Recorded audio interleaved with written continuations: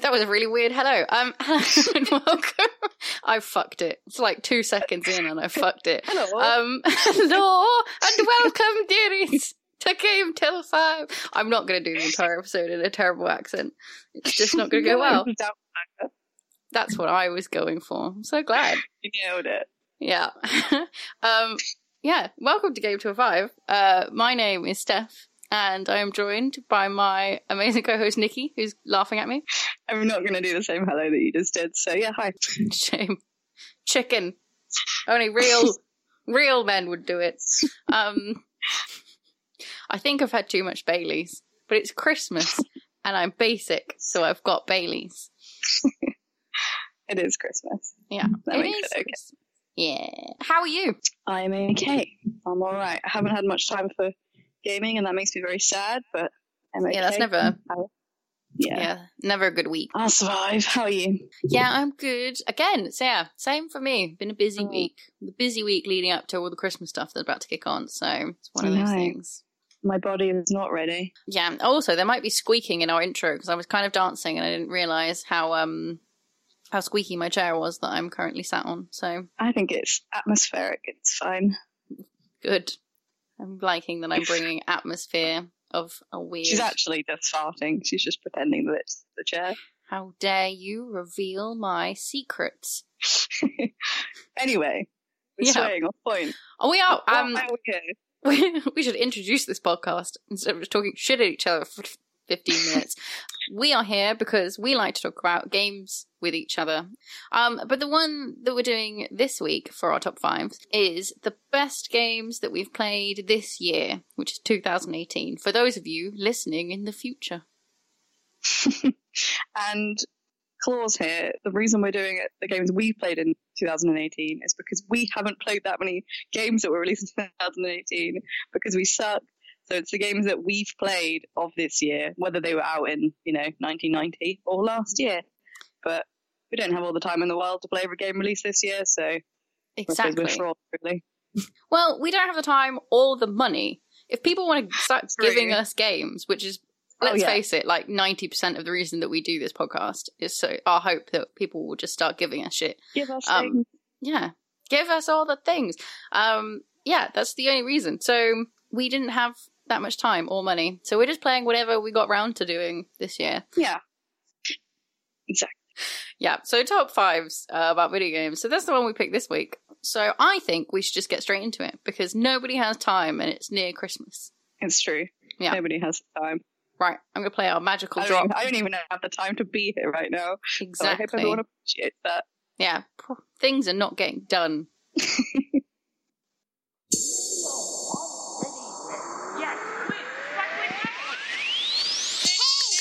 What are you buying? How about a game of Lucky Hit? Hadouken! A three-headed monkey! Oh! Let's go!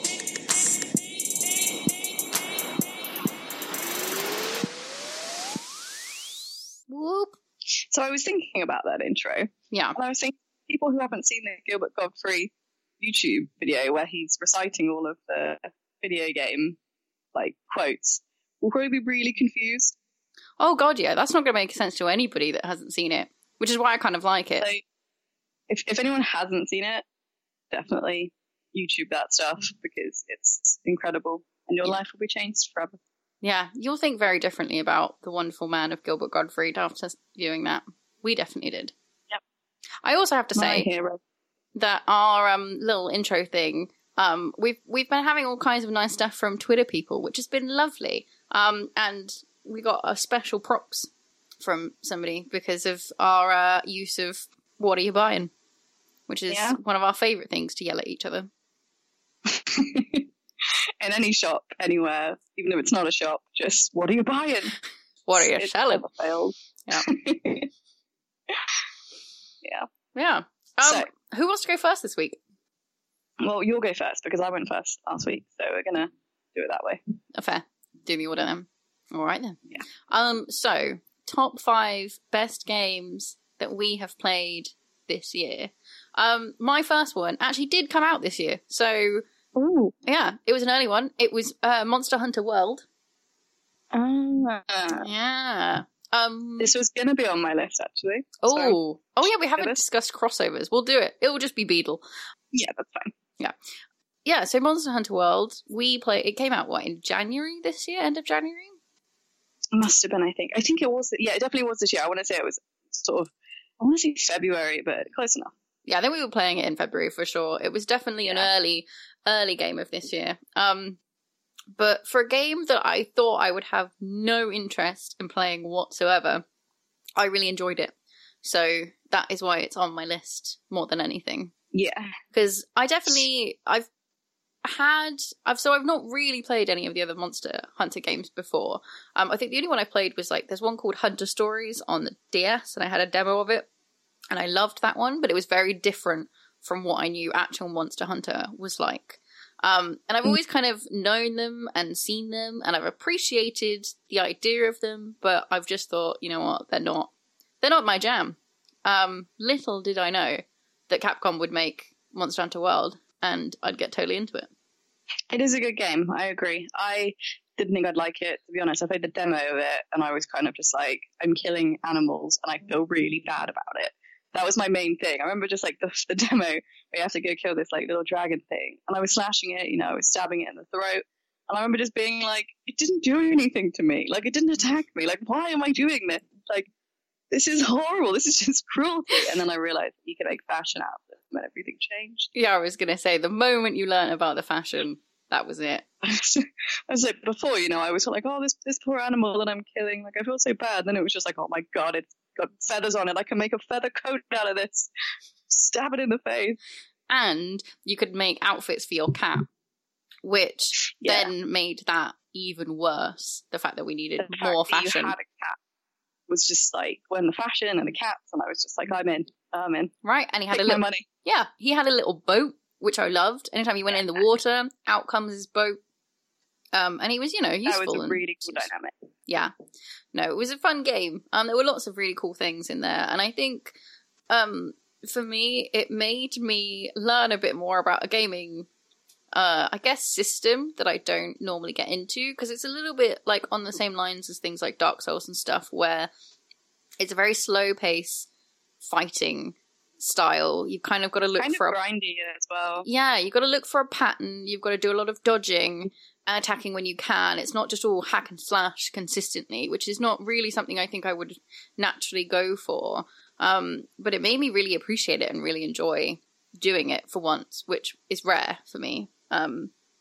I think same for the weapons I used, because I thought I'd be really into the really fast weapons, the little dual swords that they had, but I ended up having all the lances, which are really slow, paced, smashy things. Mm-hmm. But I loved them.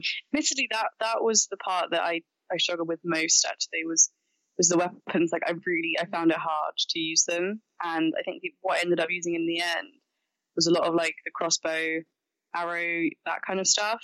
Yeah. The range. I don't know why. I couldn't get along with the sword. There was a couple of the small ones. I don't know, they were dual wielding type things, and I got along with those. But yeah, I found the heavy ones really difficult to use. I thought it was awesome, and I loved the design and stuff.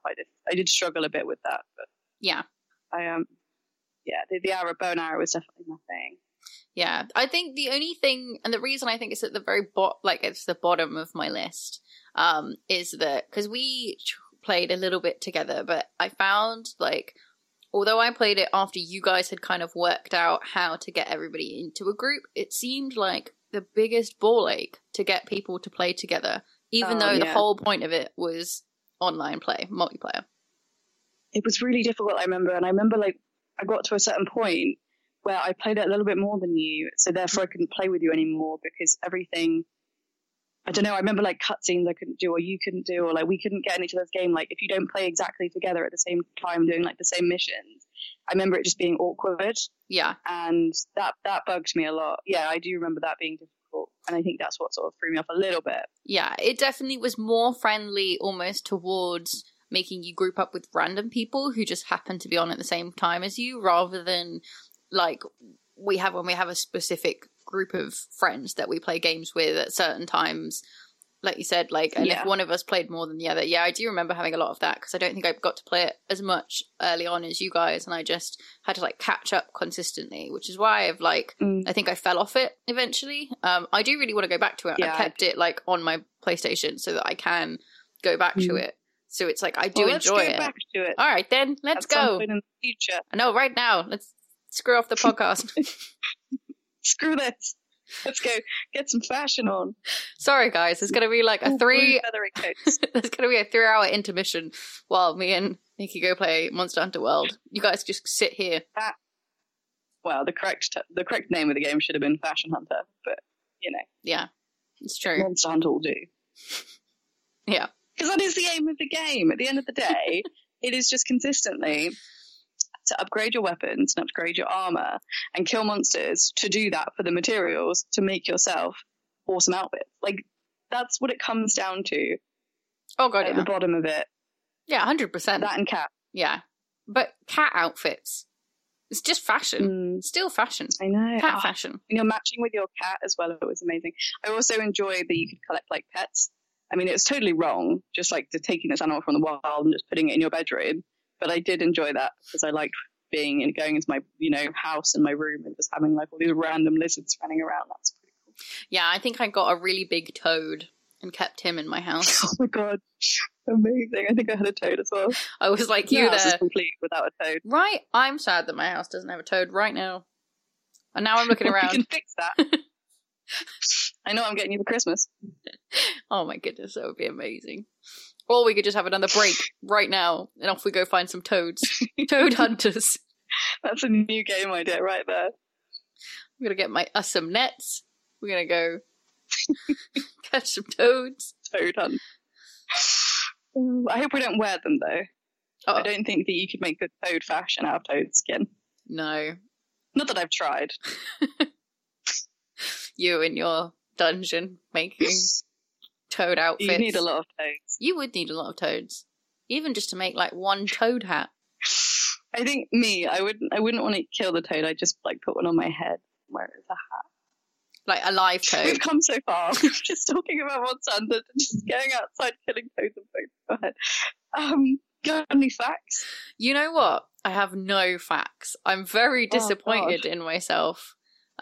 Yeah, no facts. I could find literally nothing. It was just all the facts that I found were just, I don't know, like not facts. They were just lots of stuff from like random reviewer things, like 6 facts you should know about Monster Hunter World, and they're all just like playing crap, and I just couldn't find anything. I bet you I can find one. I bet you could, but you're not going to, because you're not going to sit here and Google while it's your turn instead of listening to me. Okay. Maybe later we'll get a bonus fact about Monster Hunter. Yeah. If I could do it. Sorry. We need researchers. We need like a researcher where we could click at them, go, find me this shit. Right. Well, if we're done talking about Monster Hunter, I can do my number 5. If Yeah, let's we're ready. speed through this. Ready for it? Okay. So my number 5 is Yooka-Laylee, which didn't come out this year. Oh, that is so Maybe close. it came out last year. It did. Close. I nearly put that on my list. Very, very nearly. Ooh. Do you know when it came out? I'm pretty sure it came out in 2017. Yeah, I think I want to say in it was April. the end of it as well. Yeah. But yeah, so Yooka-Laylee. So I'm still kind of in the midst of playing Yooka-Laylee. It's one of those ones that I'll pick up on like a Sunday afternoon if I have the time, and it's a pretty cool game to just sit and play. Yeah. And I love it because I loved Banjo-Kazooie. Like for me, that was, as a kid, a really difficult but an awesome game that has so much nostalgia attached to it. Mm. So when Yooka-Laylee was announced, and it was a chameleon, I was just like, this is amazing. And yeah, it's good. I'm enjoying it right now. Yeah. And yeah, unfortunately, I haven't got that far into it. Probably only about like 2 hours. But it's just, this is the problem at the moment. I think I pick up a lot of games. I don't get time to finish them, but they're just fun to sit and do. But yeah, awesome game and very cute and really good in the way that it looks. It's very beautiful. I It's a great game. I finished it, I think, last year, which was why I was like, I think I finished it last year, or I think I finished it this year, and I couldn't quite remember. I'm pretty sure it was last year, which is why it's not in my list. But I loved it. It was a great game. And like you said, it's just it just captures like what made Banjo and Kazooie so good, and just modernizes. Well, it's a modern 3D platformer, which is not something rare you see these days. Like, just yeah. I was gonna say that's funny. Yeah, and like even just like the music, it's just so reminiscent of Banjo-Kazooie as well, and it's beautiful in its own way, and it's good in its own way, but it's also, I mean, I don't know if I'd like it as much if I didn't have like an attachment to Banjo-Kazooie, but it's just one of those good games to just sit and play on like a weekend if you've not got much to do. Yeah. You don't want to play too hard and heavy. Yeah, definitely. That's I think I played a lot of like weekends because it's just, you need something like that just to have as like almost like always on a side game, because there's so many like really massive open world heavy games out like consistently that you want to play, but also you're like, you want something just light-hearted sometimes, don't you? Exactly. You just need something where you can come home and play it after you've done a load of shit all day and just be like, I can play for like 2 hours and I'm not totally drained, or all I've done is walk for 2 minutes. You know what I mean?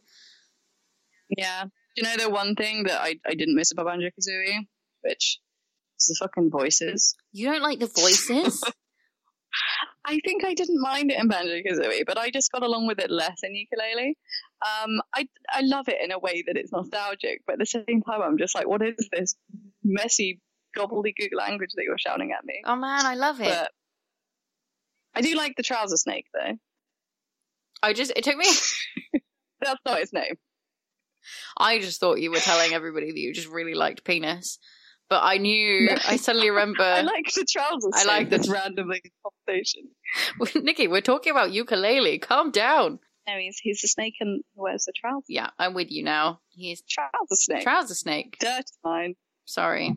You did say no. Yeah, the trouser snake. I'm with you now.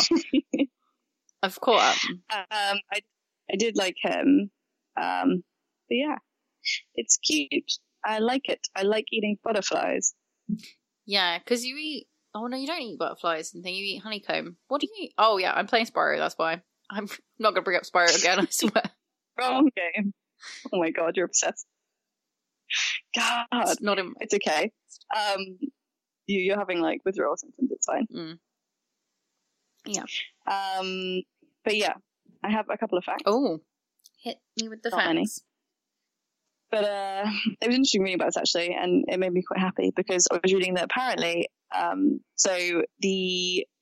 it was on Kickstarter, so when it was like announced, and it made like 1 million really, really quickly because it was the fastest game ever to reach 1 million on the platform. Oh, cool.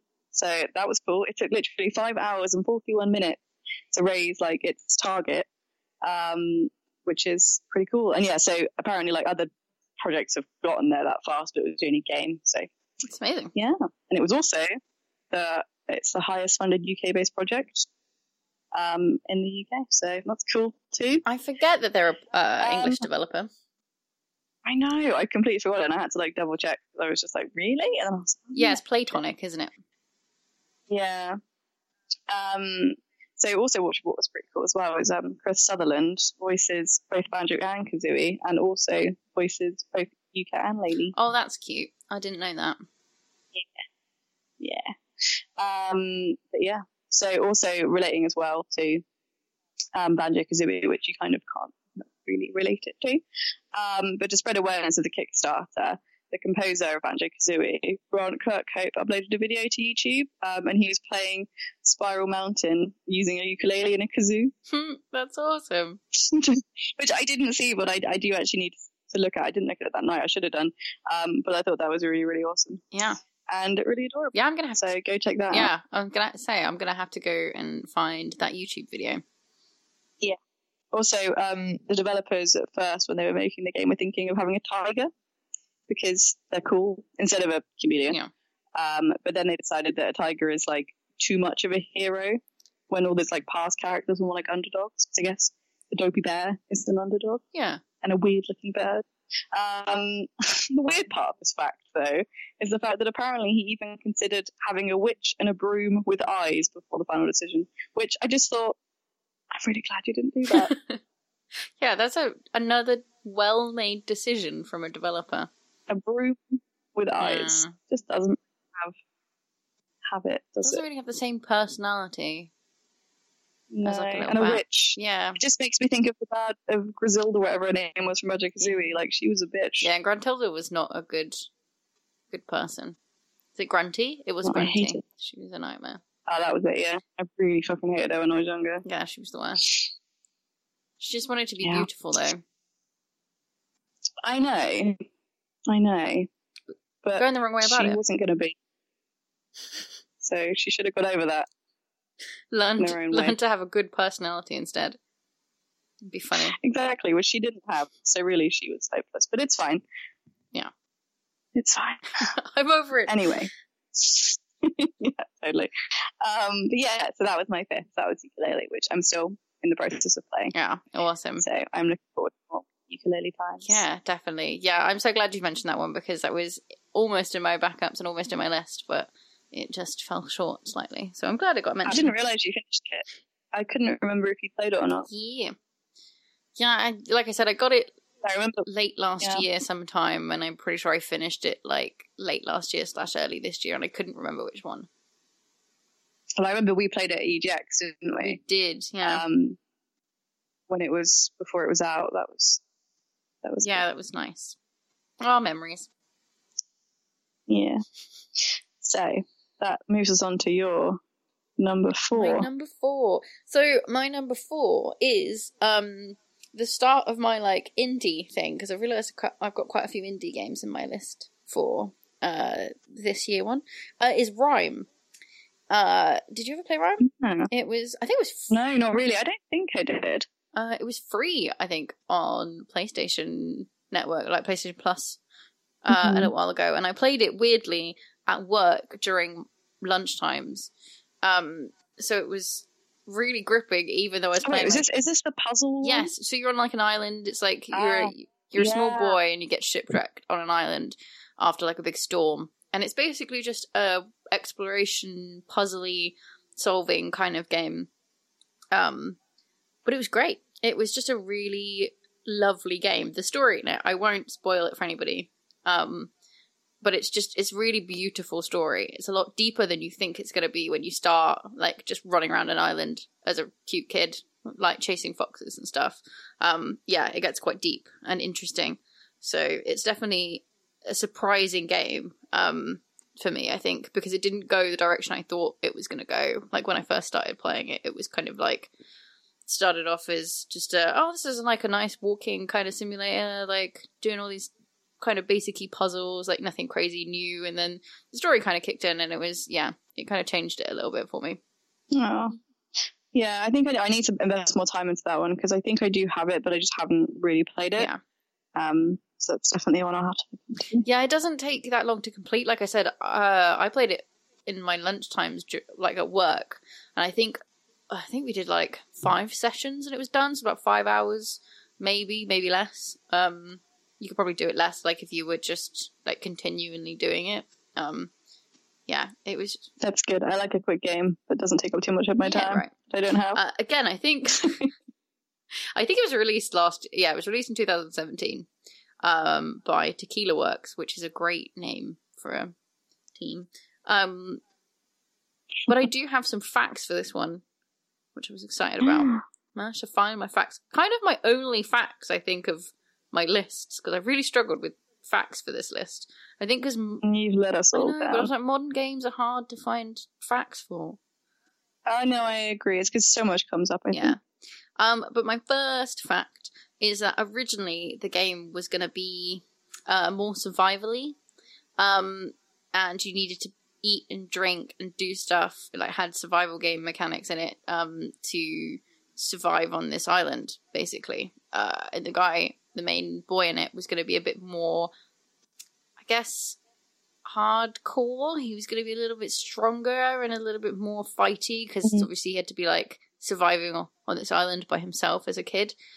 And it kind of leads me into my next fact, is that they ended up having this initial idea for this game, and then Microsoft kind of dropped it because they weren't they weren't really impressed with it. They were kind of like, yeah, it's cool, but it's nothing crazy or new. So the developers were like, right, we've got to think much deeper and much crazier about what this game could be and what could happen. Which leads me on to my story about the creative director, which is called, and I'm going to ruin his name, so I'm so sorry, is Raul Roberto Manarez. He was... Oh, you did okay. Yeah, it was okay. And then we actually hear how it's supposed to be said, and then I've done all the thing. But he was dating a girl back when he was younger, and they were swimming in the sea in Spain, because it's a Spanish-made game, and they were about really far out, about a kilometre out from the shore, and he was getting really tired, but he wanted to keep impressing this girl, so he was like, oh, I'm getting a bit tired, but she was like, I want to carry on, we'll just swim out to that boy out there, and then we'll... Come on, you pussy. Yeah, right, and then we'll swim back. And he was like, okay, fine, and wanting to impress her, he was like, when we get to the boy, I can just kind of grab on and just kind of float there for a while and catch my breath. And when they got out there, it was like too slippy and stuff to hold on to, so he couldn't hold on to it. Aww. So he started to panic, and he was like, he turned to the girl and he was like, hey, I don't think I'm going to make this back to shore by myself. And she was like, okay. And then she turned around and swam off. So he then... Oh my god. So, what a fish. So he was then alone, panicking, and then he started to drown. Like, actually Wait, why? drown We in the need to sea. talk about what she just did. Yeah. He was like, hey, I'm probably going to die here unless you help me. She goes, okay, bye. What does that? I know. It was a bit crazy. Apparently, later on, it turns out she thinks he was joking when he said that. Oh. But, yeah. So he's just sat in the sea, panicking, actually starts to drown, kind of has this thought of thing where he just accepts his fate, accepts he's gonna die. Oh. He's, like, thinking how stupid it is that he's dying this way. And then he suddenly had this thought about his parents receiving the news, and that he was really sad about it because he didn't want them to suffer, and he wanted to tell them it was okay. And it was a beautiful kind of sad thought. And at that point, luckily, the girl who he was on the date with, brother, swam out and rescued him and brought him back to sea. I brought him back to the shore. Maybe you should date him. Right? That's what I was thinking. Yeah, apparently they then got married. So they're now married. Apparently that was fine. What, the brother? Yeah, no, not the brother. Oh, That would have been a I was beautiful rooting for story. him. I know. No, the girl he was dating, and the guy. What? Yeah. Oh, now I feel bad because I just called his wife a bitch. But at the end of the day, I mean, she... if someone's like, don't joke about that stuff. Like, he was clearly not joking. Well, yeah, she just thought he was joking about it and just swam off thinking, like, oh, he'll be fine. He'll catch up. And, yeah, never caught up. Wow. Well done him for forgiving her for that. Right. Because Which is a beautiful story. But then, so using the story, he kind of repressed the thoughts and the horrible, remembering that he drowned and stuff, and all these horrible thoughts about his parents. And then trying to think about how they could make Rime, a better story and more interesting, he was having a conversation with his writer, and it all just came back out, and he just suddenly remembered this story about him drowning and his accepting of grief. And they kind of took that tone and that feeling and made more of the game with it. So it was like a beautiful story with a lovely ending of making games, but at the same time, horrendous. that is a nice story. But yeah, also incredibly sad, but I'm incredibly happy that he's alive and didn't die. Yeah. So that's good. It made a good game out of it, so... Exactly. So all you need to do now, guys, is if you want to make good games, is just have a near-death experience. And personally, if I was in that marriage, I would never let her forget that she nearly killed me. I'd be like, I'm not making dinner tonight, you can make it. And then if she's like, meh, then I'd just be like, well, do you remember that time where you, nearly killed me? And then you just win every single argument. It would be great. Blackmail. That's your method. Yeah. Oh, yeah. Well, now you put it like that. I sound like a horrible person. Now I point out what you're doing has got a name. God damn. It's okay. We were gonna get to my flaws at some point in this podcast series. So Yeah. why not let them out now? We were going to discover your true self. It only took 3 episodes. But no, that's a lovely story, and I think, I'm glad that Raoul is okay. Yeah, Raoul did okay. And like I said, it's a beautiful game. It's really fun just to sit and play for a couple hours, so I would recommend trying to play it if you haven't. Yeah. And that's my number 4. Sweet. What is your number 4? So my number 4 is I'm doing a U right now Oh. because it's a Crash Insane Trilogy, Ah. which came out in 2017, if I remember rightly. Yeah. But I didn't properly pick it up until a little while ago. I just started playing it and I fucking love it. Yeah. And obviously we've spoken about Crash. Crash is a great game. I don't feel like I need to go into like all the dynamics of Crash Bandicoot because obviously it's a remaster, a really good remaster of the three first games. Yeah. Bloody hard, especially like the first one. The first one was difficult, but for some reason when it switched over to like next gen, like PlayStation 4 for me, or Xbox One, whatever. It just seems more difficult. And I don't know whether it's because they were always really, really difficult, but for some reason, like, playing it now, you're like, oh god. But then maybe it's just because it had to be a challenge back then. Well, actually, no, it is. They actually made it harder accidentally. Really? Yeah, there was. How do you do that accidentally? Well, from what I remember when it first came out, a lot of people were complaining that it was too hard. And I remember there being a story, and someone investigated the hitboxes, or Crash's hitbox in particular. And when they remastered it, they changed his hitbox from being a rectangle, like a big rectangle over him, to a more pill shape.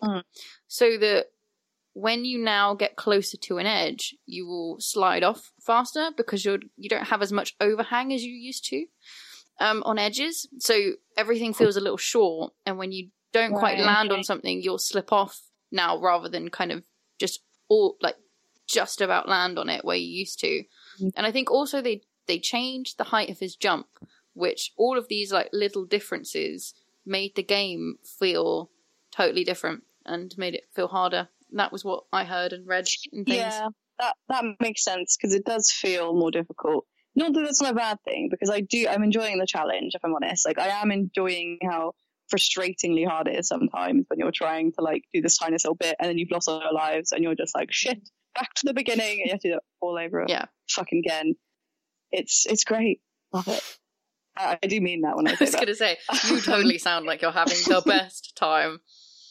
But yeah, the first one I'm enjoying, but didn't play that one as much back in the day. The second and third one I did play a bit more. So I'm excited to get to like more of those parts. But I have like sort of dipped in and out for those. But yeah, it's awesome. Crash Bandicoot will always be a fave of mine. And I talked about him last time, so I'm not going to... It's like, it's your Spyro all over again. It's like we can just never let go. Yeah, we will just keep bringing them up until someone complains. But we'll talk about the same two games. Do you know, best part of this though was because I couldn't end up using all of my Crash facts last week when we did the top PlayStation 1 games, because I had so many that I had to cut some facts out. But now I get to use some of my cut facts from the last episode. So, oh shit! Yeah, that's the only reason. Oh shit, man! It's the only reason you picked Crash again, isn't it? Just so you could use up some facts. No, to be fair, it was only one fact, but it was a really good fact, and I was sad that I left it out. So I was like, yes, but no, it is in there because it is just one of those games I've played that I'm just like, this is cool. To be honest, if I'd played Spyro, maybe that would have been in my top 5. But as we said, time and money, it's difficult when you are an adult and you're trying to live. Yeah, right. But some of my facts. Let's go into what we're all here for. Which is the facts. So there's a lot of like cute little Easter eggs in Insane Trilogy. One of them is apparently when you leave Coco idle, her phone plays her own theme from Crash 2. It's the ringtone. Oh, cute. Cute. I do love Coco. And also in regards to like little Easter egg bits, I know that you haven't played much Uncharted, but there is this whole, not like spoiling anything, but in Uncharted 4, a lot of people that have played it will know there's like a scene where Nathan Drake and I can't remember the life of me what her name is. Doesn't matter. Irrelevant. They're playing Crash. So I think, I don't know if it was Crash 1 or 2.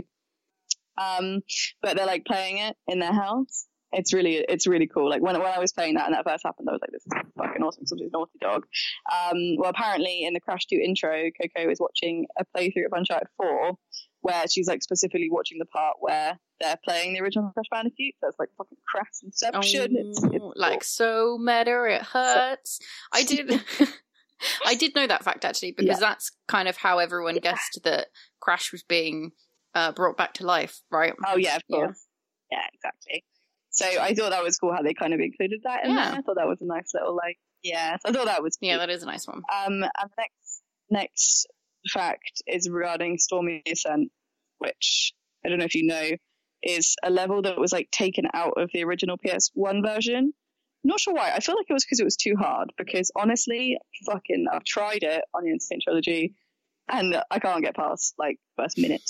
There's just these steps that I can't jump up, and it's like, this is just ridiculous. This is designed to be impossible. This is just, I mean, there's probably people that have done it and I'm just terrible, but it's so difficult. Anyway, that's in Insane Trilogy, but apparently the only way that you would have been able to play that on the PS1 is if you did like a Game Shark code. Since the data was in the disc, it wasn't actually a level, which I thought was like I miss those days where you get like secret things.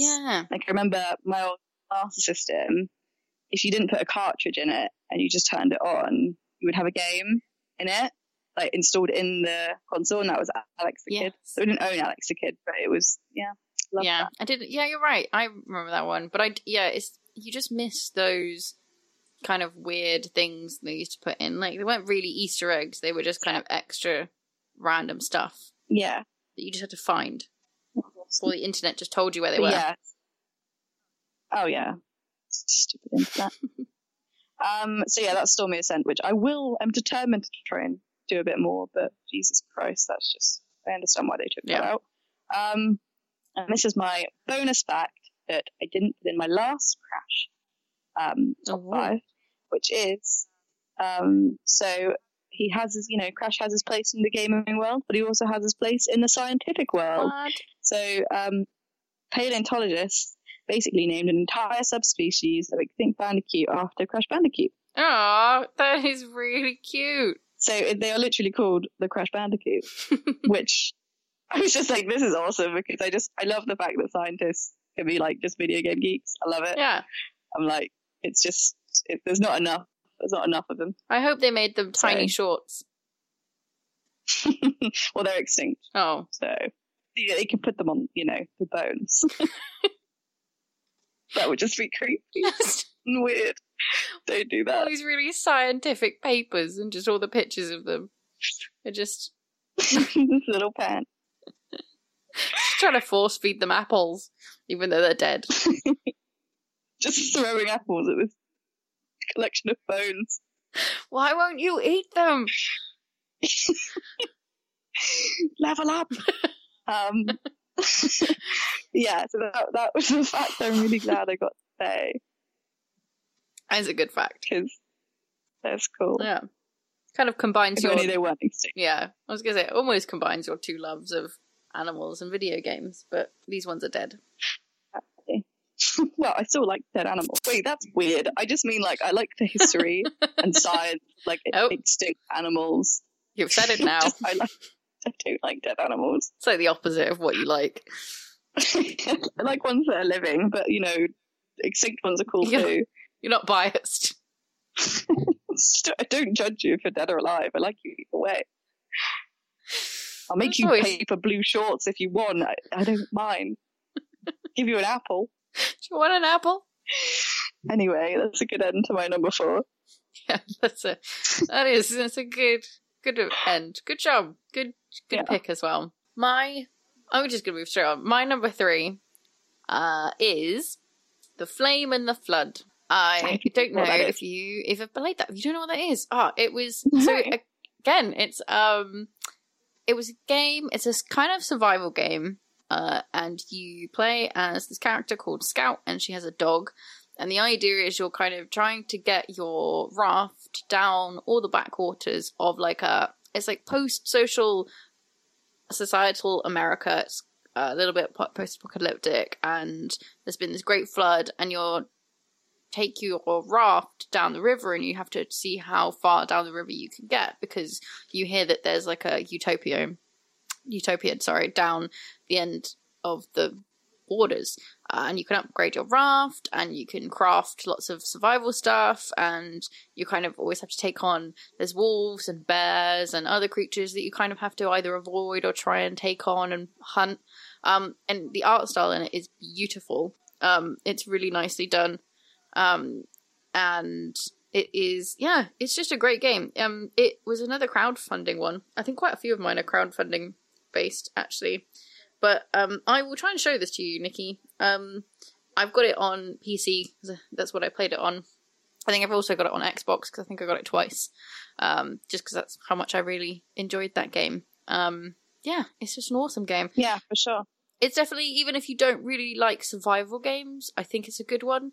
I'm not a huge survival game person. I don't have a lot of patience, I think, for most survival stuff. But this, I don't know what it was about it. Probably like more art style and things. And it was kind of more on the edge, I would say, of a slightly easier survival. It's not as quite as unforgiving as some. And like, you don't craft a huge amount of items. It's like kind of almost a sensible amount of items. And there's a story to it. And you meet characters and things. So it's a little bit more story-based than just an open-ended survival like Ark and those kind of ones. And it was just really good. And the soundtrack is amazing. It's by Chuck Ragan. And I listen to that like most weeks while I'm at work. It's just a really nice kind of bluesgrass thing. So I would check that out even if you're not going to play the game. It's a really good soundtrack. Yeah. So this is one reason why I'm glad we do this, because I get to learn about games that I haven't played and I want to play. Exactly. Yeah. I will definitely send you lots of links, and maybe even post it on Twitter or something later for all the listeners, because it was great. That would be good. Yeah. So my one Did you get fact, any facts though? I managed to get one fact about it. It's not really even a fact, because I did struggle. It was crowdfunded because the studio who made it is called The Molasses Flood, and they were a brand new studio kind of thing when they made The Flame and the Flood. And they are, the reason the art and stuff is so good is the art director is an old BioShock member, and a lot of the team that made it are all old BioShock and Halo veterans who used to make those games. So when, I think just before or when the BioShock company, what was it, Infinite Games shut down, they branched off and started a crowdfunding and made this game. So it's all made by them. It's very pretty. Awesome. Yeah, I'll definitely have to check it out. So my number 3 is didn't come out this year again, but I did actually play it this year around Christmas, January time, I think, because it was a great game to play around that time. Is Uncharted Lost Legacy. Oh, which I love the Uncharted games, as I've obviously spoken about before. Yeah. I was not too sure about what Lost Legacy was going to be like, because as far as I was aware, it looked like a DLC and it sounded like it was going to be a DLC, but it was in itself a standalone game. But I remember just being generally confused, because I was like, this just sounds nuts if they just made like an entire game off the back of Uncharted Thief's End. But they did, and it was awesome. And I remember when I picked it up, I was sort of just playing it thinking like, oh, this is just going to last like a couple of hours. This isn't going to be that long. I'm sure it will be over soon. But it didn't. It just kept going, and like realizing how much time and effort they put into this game, it was just so good.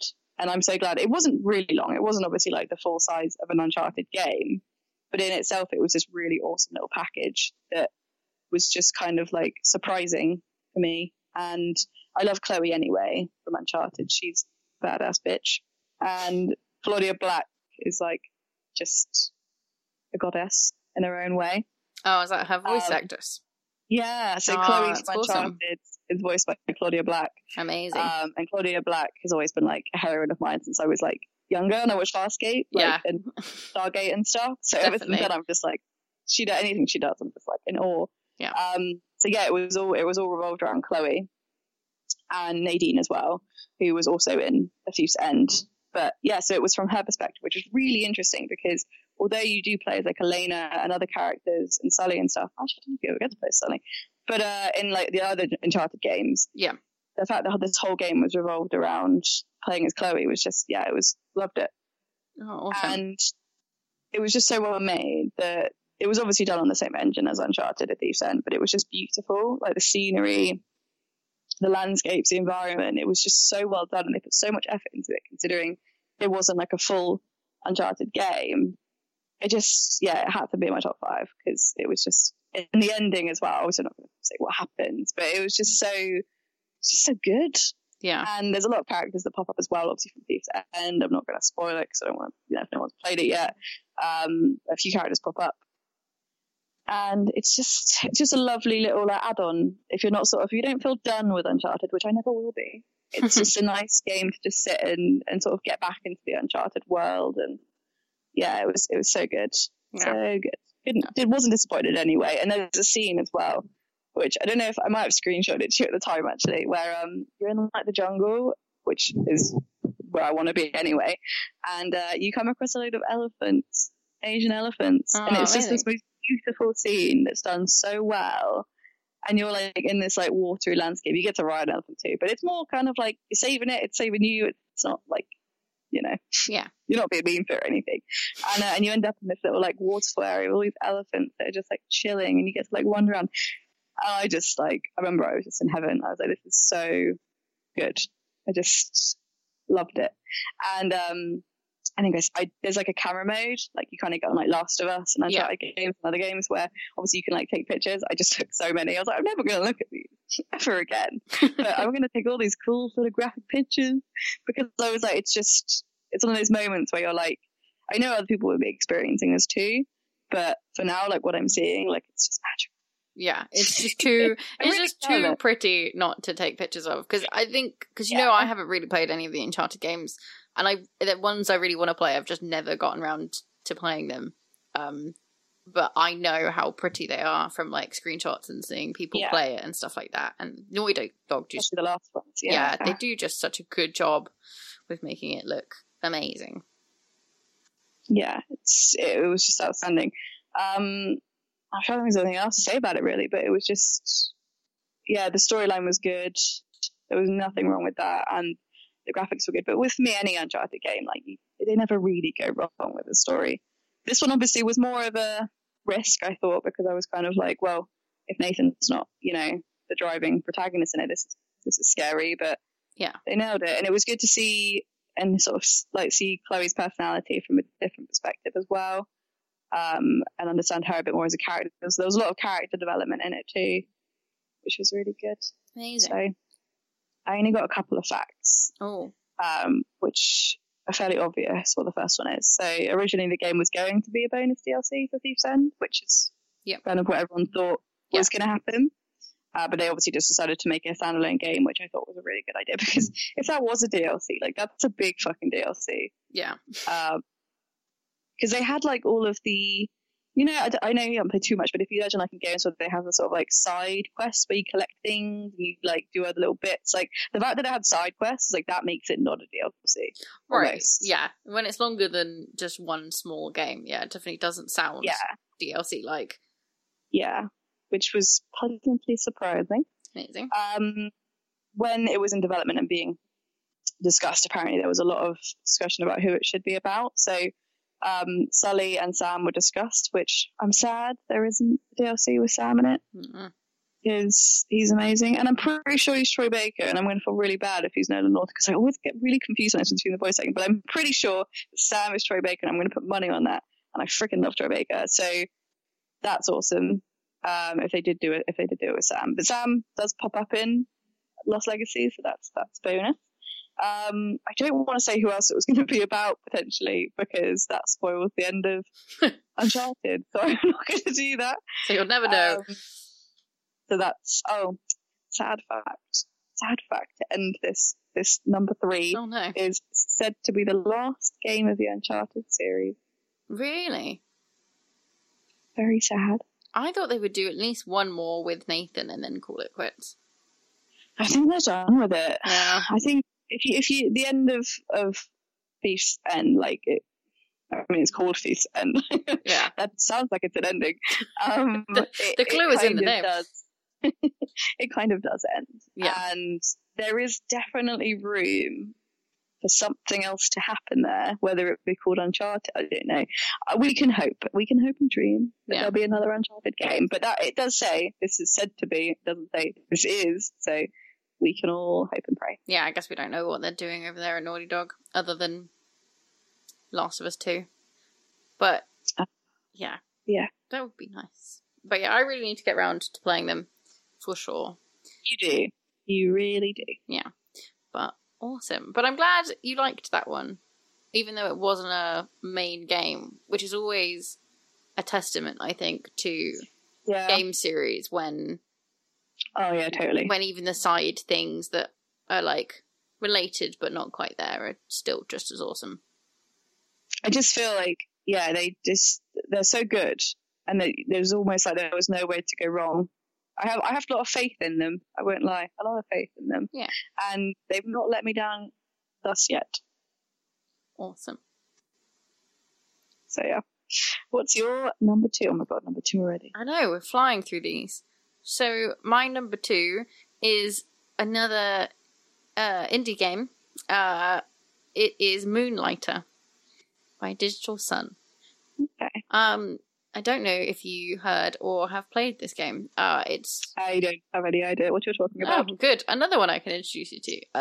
It is a pixel dungeon crawler. Kind of feels a bit like playing an old school Zelda game, like one of the first Zeldas where you're kind of going through a dungeon and it's that kind of top-down isometric, almost isometric look. And it's the pixel art in it is beautiful, but you also run a shop. So during the day, you run your shop and you craft stuff, and then at nighttime, you go to the dungeon to find supplies for your shop. So all the stuff that you gather and all the like little weird artifacts that you gather in the dungeons, you then bring into your shop, and then you run the shop like an actual shop mechanic type thing. You have to set all your prices. So much like my life. Right? It's amazing. It's such an interesting concept of mixing those two, but it works so well.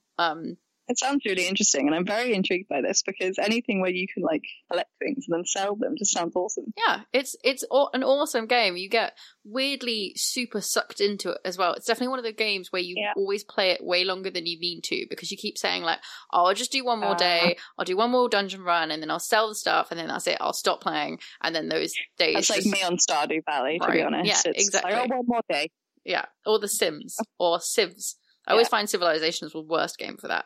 But it's just a really fun game. Like the dungeon crawling is really fun and engaging. It's just kind of a little hack and slash with all the really hard monsters, and it's not easy. It's quite difficult, and you kind of keep having to go back every day and get new weapons and new stuff so that you can craft better stuff, so you can get further in the dungeon, and all that kind of stuff. But the art style in it is beautiful. It's like the best pixel art I've seen for a while, because I get really funny about pixel art, because there was a series of time fairly recently, I think within the last year, 2 years, where like everything was pixel art because it kind of came back and it was cool retro to make your game pixel art.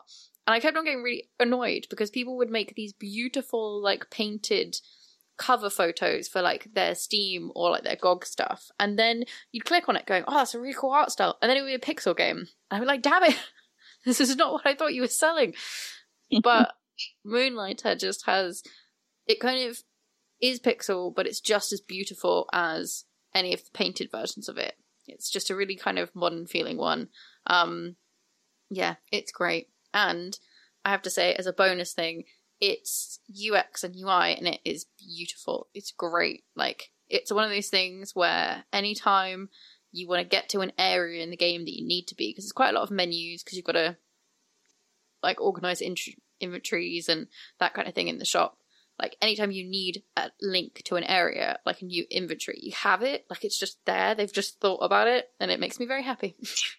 I think it's good to add that if anyone that doesn't know, that Steph is a UI designer, so she gets aroused by UI systems. Yeah, anything UI or UX, like anything user interface based, I'm just all about. So you'll occasionally hear me get very pumped about that. I remember the other day you were saying something about mini-maps, and I can't remember what that was about, but I think you hate mini-maps. I can't remember. Fuck, don't get me started on my hatred for mini-maps. They all need to die. In fact, no. I don't understand. Let's have the seminar. Okay. Do you need your PowerPoint presentation out? I know it all off by heart. No. Yeah, the minimap is just the worst piece of UI. It's not useful. You can do better stuff. Anyway, that's all I'm saying on I it. personally like a mini-map, but that's okay. No, that's because someone hasn't come up with a better thing for you. UI designer was lazy and went, I can't be bothered to invent a system in which it's better. There are better versions of it. No, you started me off. We're getting distracted. Sorry. You don't, do you have any facts? you don't about, know any better, Nikki. game? Jesus. So sorry. This isn't an intervention. It's okay. You know when you just hit the wrong point? You've jabbed me at a nerve. You poked the bear. Is what you did. I did it intentionally. I know you did. To make good podcast entertainment. Just me. I don't think it's going to be a good podcast of me just randomly yelling at you for like an hour about why I hate minimaps. We should do top 5 minimap games. Why? Why do you want to hurt me? What's wrong with you? I personally like the minimap in Borderlands. Yeah, well, the less said about Borderlands you are, the better. I'm really just trying to piss you off. Yeah, I know. It's I know what you're doing. Please tell us some facts. It's tearing us apart. I struggled to find a lot of facts. However, I found one that I enjoyed. So, the Switch version of the game, this game came out this year, actually. It came out in May. And the Switch version of it was a little bit after that. I can't remember exactly when the Switch version of it came out, but it, in that release, they kind of added some little bits and bobs, like some little changes, and there is a bird in the town that just kind of hangs out, and if you annoy this bird and like stab it with your knife or, go over and kick it, a horde of... Not very nice. I know, right? It's fair. A horde of these birds will surround you and bug you until you like enter a building, which is always a really nice... That's like Zelda. Exactly, it's a lovely little like nod to Zelda and how annoying the chickens. Yeah, it's like when you piss off the chickens and then they just murder you. Yeah, exactly. It's that. Everyone loves to kick a chicken in video games. I will add, in video games.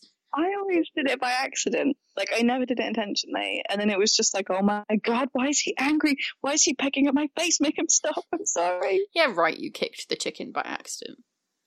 No. It was in a It's always an accident. Yeah, that's what you like to tell us. Sometimes I just like to swing my sword around, okay? Just happened. I'm just going to swing my sword around, and if you get hit, it's your own fault. Pretty much. Yeah. Good logic. But anyway, that's a good fact. I like that. It's my nice little fact, but it's a great game. I'm still playing it now. I haven't finished. There's like 4 dungeons to do, and I'm like halfway through them. But it's definitely a game, like you're saying about Yooka-Laylee, that I pick up when I'm feeling about doing something like little... Because you can play it for, like I said, you can play it for a really long time because you get sucked in, but you are able to just do like a couple of days. You can kind of jump back in again, can't you? Like with some games that I find, like, admittedly, I started a lot of games this year that aren't on my list, that I would leave them for so long because I couldn't get back into them because I was busy or something. And then when I did eventually get back in, I was like, oh my god, I'm going to have to start again because I don't know what the fuck's going on. Yeah, that happened a lot to me, and I hate that. So Yooka-Laylee and games like that are good because you can just jump back in and just go from where you were. Yeah, definitely. Moonlight has definitely got that because there is a story, but it's not something you need to drastically try and remember. It's, or as far as I know, it could get more in depth, but yeah, it's just a fun game. It's just a really fun game. So that was my number 2. Awesome. You've actually said quite a lot that have been released this year. I haven't. I'm quite behind the times. I think 2019 will be my year to play the 2018 games that I wanted to. Yeah, for sure. We'll just have to go back and do. I'm always a year behind. We'll just do a delayed year in review. Yeah, to be fair, there are so many games that came out this year that I've wanted to play that I know are amazing. And I just haven't gotten the time yet to play them. Like, I really want to play the new God of War, and I haven't had the time to play it.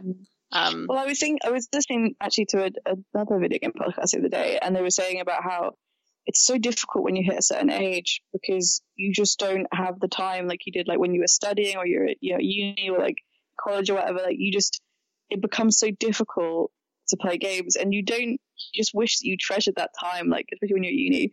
To play, because I played so many games when I was studying. Oh yeah, definitely. I don't know how I didn't fail on my degree, but And now, like, when you work full time, it's like you try so hard to get that time to play, but it's so difficult. Yeah, you've just got to kind of cram it in as much as possible. Like, I play stuff on my lunch breaks. Like, I play Stardew Valley on my lunch breaks most days, just because I'm like... Yeah, but that's because you work in a fucking games development company, bitch. But it's literally only, like, an hour that I get to do that. Like, the rest of the time I actually have to do work. It's awesome, though. I get very jealous that you could just, like, go into a room and just, like, have a console and just play. I wish that they do that in my work, but no one fully understands video games there. Yeah, so they'll learn. But yeah, it's difficult. It's difficult to fit the time in to play all the games that we want to play. But we'll get there. Yeah, definitely. We'll get. So, my number 2 is, I don't know if you've played this, I can't remember, you probably have, is Life is Strange Before the Storm. I have not played that one. I've played the first one. I've not played that one. Yeah, so this one was like a prequel, which included, it was all about Chloe prior to the events of Life is Strange. So, and it was awesome. And I picked up, like, wanting to play it for so long, but I was waiting till, like, all the episodes were out, and I was like, I'll just buy it once it's all. I think it came out in 2017. It would have been released by episodes, but I just played it all in one go. And it was just a glorious time. I love it when you have one of those games that's so story-based and just completely absorbs you that you're just, like, excited to play it at the end of the day.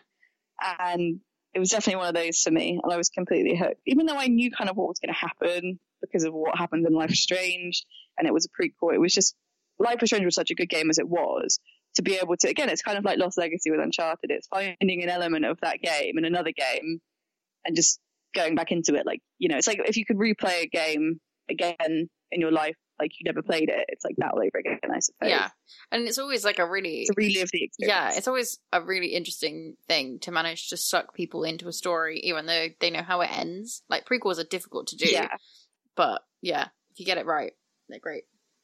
Yeah, you need to play it for sure. So I think I enjoyed it most just because all elements of Life is Strange, that kind of base game, I suppose, with the storytelling was incredible.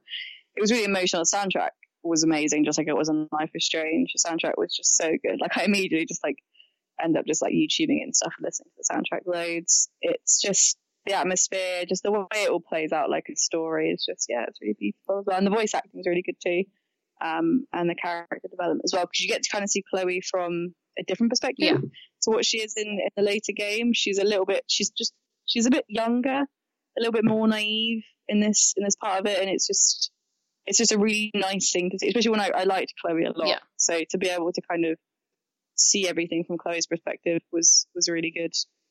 Nice. I liked it. You liked it a lot. Well, she was one of your top protagonists, right, Chloe? Well, no, she was going to be. She was in the backup. She was in the... I know we spoke about her briefly, but... Yeah, we did speak about her a little bit. Yeah, she's awesome. And I know that obviously they made a second Life is Strange game, which I haven't actually touched upon at all. Have they released it? I was never sure. Life is Strange 2, isn't it released? I'm pretty sure it's probably released. Is, or maybe an episode's out. We really should know this. I feel like a lot of people were talking about it, but yeah, the free again, one they released is out, right? The Captain Fantastic. Is it Captain? It's not Captain Fantastic. That's a movie. I don't know. Yeah. I need to research this because I'm so behind. Why are we even doing video games podcasts? We don't know any. We know nothing. But please tell us. I mean, just tweet us and tell me so I know. Yeah, please do. Because I don't got the time. That would be lovely. Please be our research, and we'll just tell you what we're gonna need. Make my life easier for me, please. I just know all the games from the 90s, and that's it. Yeah, I can give you facts about Croc. He likes pee. But I don't know what games are coming out this year. See, we have hardly any facts for the ones this year. All the old ones. Okay. We've got pee. We've got Sonic's ass. I mean, I've got 2 facts for Before the Storm, but I knew what fucking vegetable Croc liked the most. I bet you don't. It's just ridiculous. I bet you don't know what vegetable Chloe likes, do you? Bit of no clue. I see her as a broccoli gal. But it's a guess. It's not a fact. True. Where is the fact person who made those forums for Croc now? Because we need him to get us some good facts about these games. Because new games need facts. He clearly just retired after that. It was a lot of facts.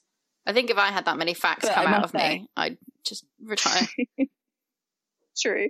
I must say, there is a website that I'm constantly using called, I think it's TV Tropes. And that website saves my life when it comes to finding facts. So thanks, TV Tropes. Great shout out to TV Tropes and their amazing facts. I wouldn't be here if it wasn't for them. It's true. Anyway, so my facts are, so when they were in development of making the game, I think this was actually, I'm assuming this is before the storm. I don't think this was during Life is Strange development, but they had code names for Chloe and Rachel, and I mentioned this one just because one of them is my name. So they originally were calling them Jessica and Nikki. Ah. So and apparently it was pre-production, maybe so that no one figured out what they were doing. I'm not sure. But apparently hints at Rachel's original name, Jessie, can still be found in the game files. So I thought it was just pretty cool. So I was like, that's my name. That's a cool fact now because it's about me. That's your favourite fact. My favourite fact you've ever found because it's got your name in it. Pretty much. Another fact, which is my second fact. I said I don't have very much, is so just in the first season of Life is Strange, which I didn't realise this, which is cool because I'm going to look into it a bit more. Apparently all the car licenses in the game often make references to pop culture series, TV and film. And apparently Frank's license in the game is a reference to Breaking Bad, and also in the parking lot of Blackwell, Chloe's car, I think it's Chloe's actually, but it spells Katniss on one of them as well. So it just seems to have plotted around all the. So that's definitely a thing if you're going to play it. Just look out for some of the car license names. That's There's a lot of them there. References. A lot of name facts again. We like a good name fact. Yeah. So yeah, I thought that was pretty cool. And that's my facts really. Sorry, I don't have them. No, it's fine. I've really well and truly failed with a lot of my facts this evening, so you're doing well. Yeah, but no, Full Storm, great game. Wish I could play it again. Apparently there's another segment as well, actually. There's an extra episode, which I didn't have because I didn't order the special version or something, which one day I will get around to playing. I might play them in order one day, chronological order. So Before the Storm, and then Life is Strange, and do that jazz. But yeah, good game. Awesome. 10 out of 10. Nikki score. 10 out of 10 Nickies. I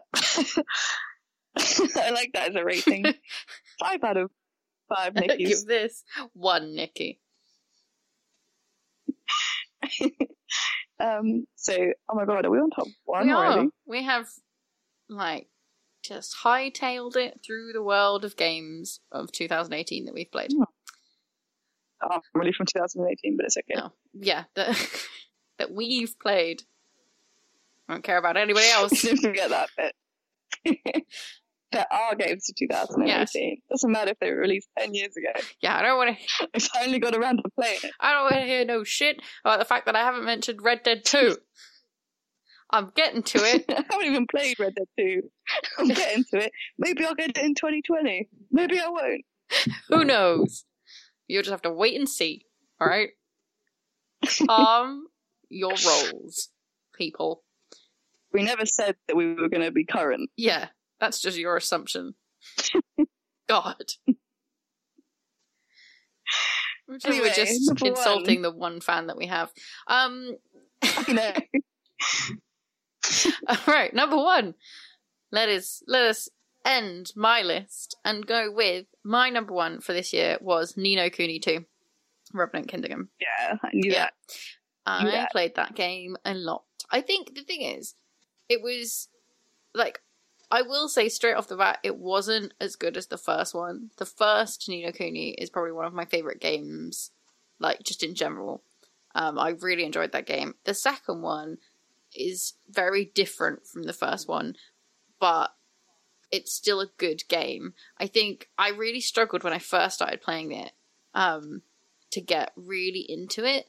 Because I kind of just kept on having that feeling that I was just not playing the first one and certain mechanics and things were missing from it. And it took me to make myself get into the mindset of it's not the first game, it is a completely separate game, it's just kind of set in the same world with similar lore, to then decide that I really enjoyed it, because it's a really good game and it's got some amazing mechanics and some awesome stuff going on. It's just not quite as gripping story-wise as the first one, but if you just kind of let go the idea of the first one, you will enjoy it a lot more, I think, if you weren't enjoying it. But it is my favorite. Some good advice there, yeah, I think. but it is my favorite one that I played this year. I played it so much, especially the building of your kingdom, I think, is what won me over. Because, yeah, I just love building games. I will, like, Black and White 2 and Black and White were some of my favourite games. And then, yeah, anything like city buildery based things are just awesome. And the fact... Yeah, that's why I lost my life to Fallout 4, I think. Yeah, exactly. And then anything that kind of merges in like an RPG element of story and other things I can do, but then also gives me a little town to run. I mean, I'd run a shop. My other favourite game was running a shop, and now I run a town. Clearly, I need to get into more politics than I am doing. But... Lady loves power. Give me all the power! No, it's great. It was just a really fun game. I don't know why you haven't lent me it yet. Can I just say that? Because I've been wanting to play it for a long time and I don't own it. It's on my Christmas list. So if you want to lend it... Oh, no, you've got it electronically, haven't you? I've got it in disc.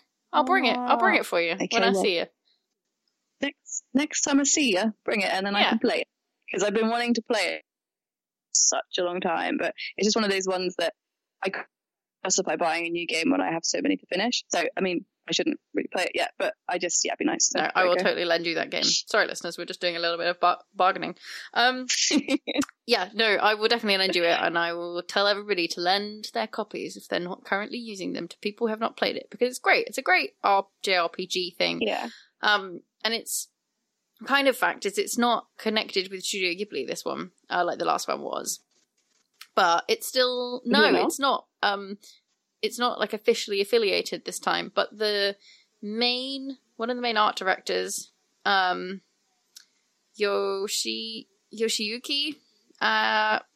Momoso, I think is how you say his name, and was like the art director, and then Joe Hisashi, who does the music for the Studio Ghibli, he does the music again for this, so it still keeps its Studio Ghibli feel quite a lot. Yeah. It's just maybe some of like the animated cutscenes from the first one aren't as, the story I didn't think is like quite as gripping, but it's still, I keep saying it's not as good, but it really is. It's a great game. I think it's just sometimes you get quite attached to the original, don't you? And it's quite hard. Yeah, definitely. And this is what I mean. I still played so much of it, and I still enjoyed going through the story and playing all of it. And I spent a lot more time doing side missions and things like this. So it wasn't just something that I played the main story and then kind of put down or got halfway through. I finished it and I played all the side stuff, and I've been going little back and forth because it's like game plus stuff that I haven't really completed, but will slowly eventually kind of finish all of this stuff. I mean, my town is not complete. The town needs to be finished. It takes a long time, but I do have facts. I managed to get facts for this one.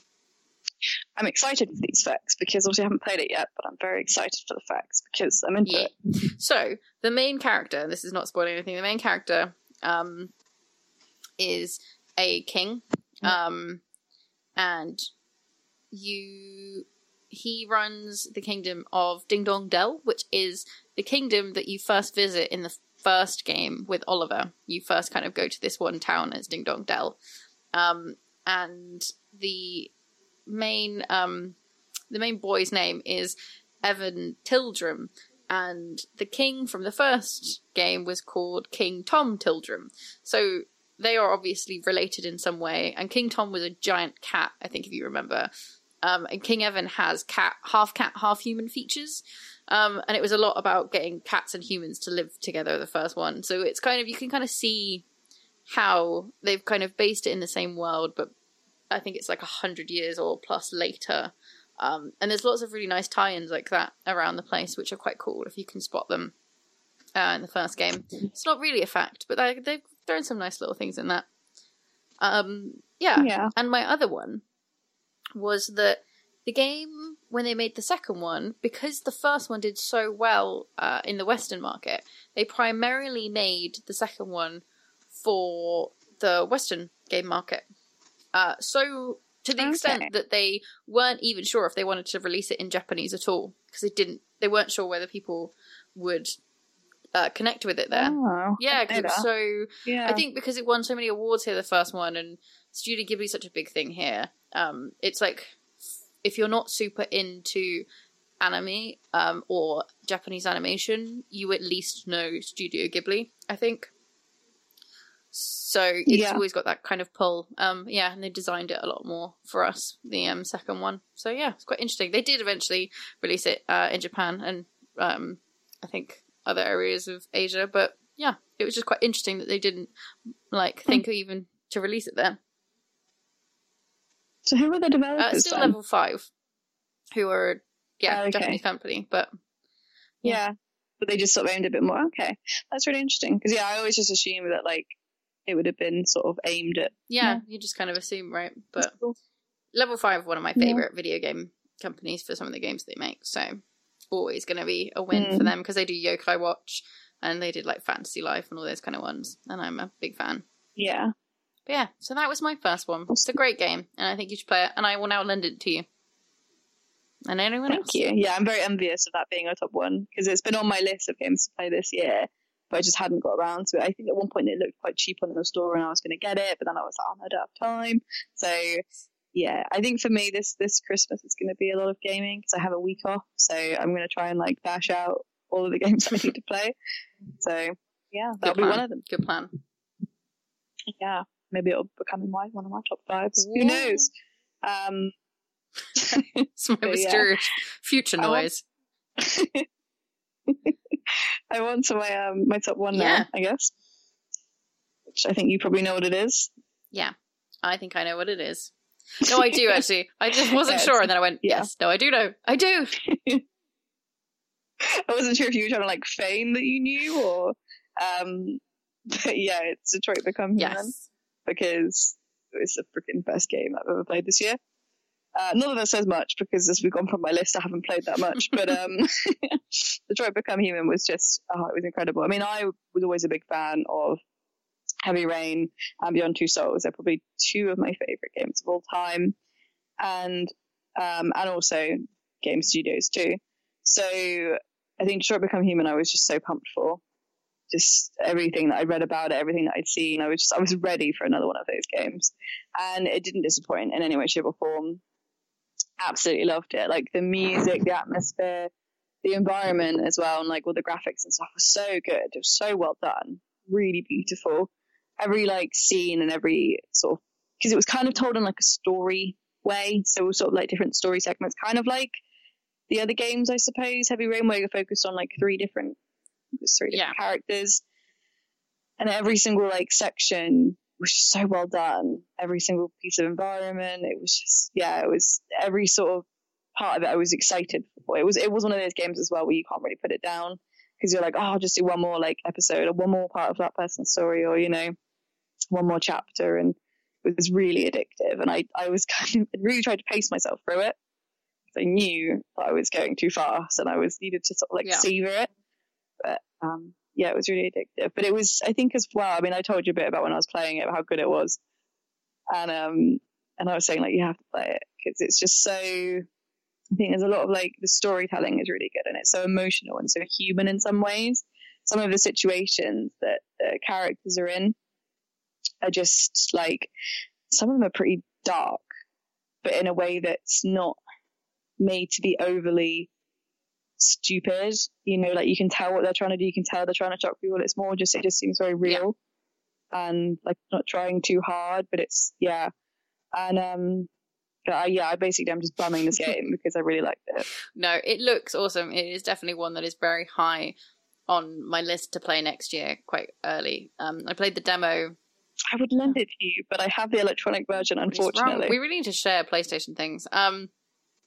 We can do that. Aye. Again, sorry listeners, we're just divulging into things. It looked awesome, and I played the demo that came out, And I loved the demo. It was fun to just play that. I think I played it a couple times because of all the different like bits that you could do, right? The different ways you get into it. And another nerd moment for me was that the UI in it is beautiful. It's amazing. It's all spatial. Yeah. Oh. Yeah. There she goes, getting aroused Really by UI again. That one, definitely am aroused by it. It's amazing. See, for anything in that game arouses me. They do use a very pretty actor for like two of the guys, right? One of them's from... Oh yeah, I remember telling you at the time, I was like, I'm in love with all of them. One of them I know because I've seen the pictures. I think he's on the front cover. Is from Grey's Anatomy, and I love me some Greys because I'm trashy. Yeah. But yeah, that's Marcus. Yeah, everything. It's just so well done. Like I feel, especially in those games, Quantic Dreams. It's Quantic Dreams. I just feel like when you play those games, it delivers so much with not just the storytelling, but like the atmosphere. Yeah. And there's a part in it, I think, where you are Marcus and you're like walking around like this square, and it's not necessarily open world because you can't just go wander off down the street, but it feels it, and it feels like you're really there. It feels like you are the character, and everything. I don't know. It's just so what's the word? Yeah. Immersive. That's the one. It's really immersive to the point where I just forgot where I was sometimes because I was just so like engrossed in what was happening. And they just do so well at it. I'm really excited for more games. I'm hoping that they make more games. I'm probably going to play it again at some point in the future when my body is ready for it. You can cope. Yeah, it's just, I feel, again, proper bumming the game, but I just feel like this game is an example of how far games have come. I think in the way that they tell stories and the way that they are immersive, and you are still playing the character, but the sort of level of experience that it delivers to me is just so, I don't know how to describe it really. It's of today, but almost like before its time in some ways, in a weird kind of way. Because not every game does it. Not every game focuses that much on story. But then when you play a game like that, you're just like, shit. Like at the end of it, I was just like, fuck, I'm broken. I'm dead. Yeah, there's definitely... This game is just like... There's definitely sometimes where you just don't feel the same weight of a story. Like Ni no Kuni was great, and I love playing it and stuff, but I wouldn't say the weight of the story was there as much. Like you said, but with games like that, it's more about gripping you because, essentially you're not really playing that much because most of these ones, it's just like, go here, look at this thing, right? Those kind of games, you make a lot of decisions that impact things, but in terms of actually movement, you don't do too much. Essentially what you're doing, like you said, is choosing a dialogue thing or making a decision. It's not like running around hacking, slashing and riding a horse and all this kind of stuff. So to get you so invested when you're essentially watching like a movie that you make decisions in is like a great skill. Yeah, it's almost like art. That game was art. And there was also humor in it too, which was great. I really enjoyed the humor between Hank and Connor. For anyone that has played it, like those two are just amazing and hilarious. And the like the facial recognition stuff is amazing as well. Obviously, if you look at the actors to the actual characters in the game, as you were saying about the guy from Grey's Anatomy, like it's crazy. But they've always been really on top of that, especially with Heavy Rain when that first came out, and the facial recognition stuff. It was like mad. And now obviously it's come a lot further. It's absolutely nuts. It's so good. Everyone, sometimes it's hard to tell whether or not you're playing a game or watching a movie. But yeah. So you need to play it. Everybody needs to play it. Spread the word. Get people to play it. Yeah. I've got some facts. So as everyone's going to know, because it's obvious, we all know that Connor is an android, so that's not spoiling anything. So facts for you, some trivia, is obviously Connor he's an RK-800 model. And people think that this is a reference to Arnold Schwarzenegger's character from the films, also Terminator, because he's a T-800 model initially. So people obviously make comparisons to Connor because that's like Sarah Connor and John Connor. So everyone's like, oh, it's like a thing. And I think it is intended to be that way because there was a trophy where if you let Connor die in every way possible, the trophy is called I'll Be Back. Yes, there's definitely nods in there. So I feel like, there's definitely some kind of thing going on there, which I thought was really cool. And as well, so in the one version I had, I think most people do have it, or it's like a bonus thing you can unlock. There's a little movie, and it's about Kara. She's one of the characters in it, and the game was actually based on this little movie, which it was a Sony PlayStation tech demo. It was a PlayStation 3 tech demo in 2012 that was produced by Quantic Dream. And so at this point, it wasn't intended to be a game in any way, but the demo gained a lot of attention. And so the studio then decided to make a game out of it, which I thought was awesome, because this little tech demo is fucking weird, but it's really good. And it's kind of to do with her being an android, which again is obvious. I'm not spoiling anything there. And she's almost like being put together in like almost like a car shop. And she's like talking, and it's to do with like consciousness and her like speaking to the person. And it's the fact that it's just a tech demo, and then someone was like, "Hey, that's fucking cool," and became like a game. I just thought it was awesome. Yeah, that's pretty cool, especially ahead of the curve as well, because it sounds similar to like obviously Westworld, which they've revamped fairly recently in the past couple of years. So we like our androids and their consciousness. Yeah, again, even and the fact that was all the way back in like 2012 as well, because like that was really cool. And I watched that before I'd even heard this. So the fact that I'd watched it, I remember watching it being like, "What is this? Like, is this just some weird demo they did for the game?"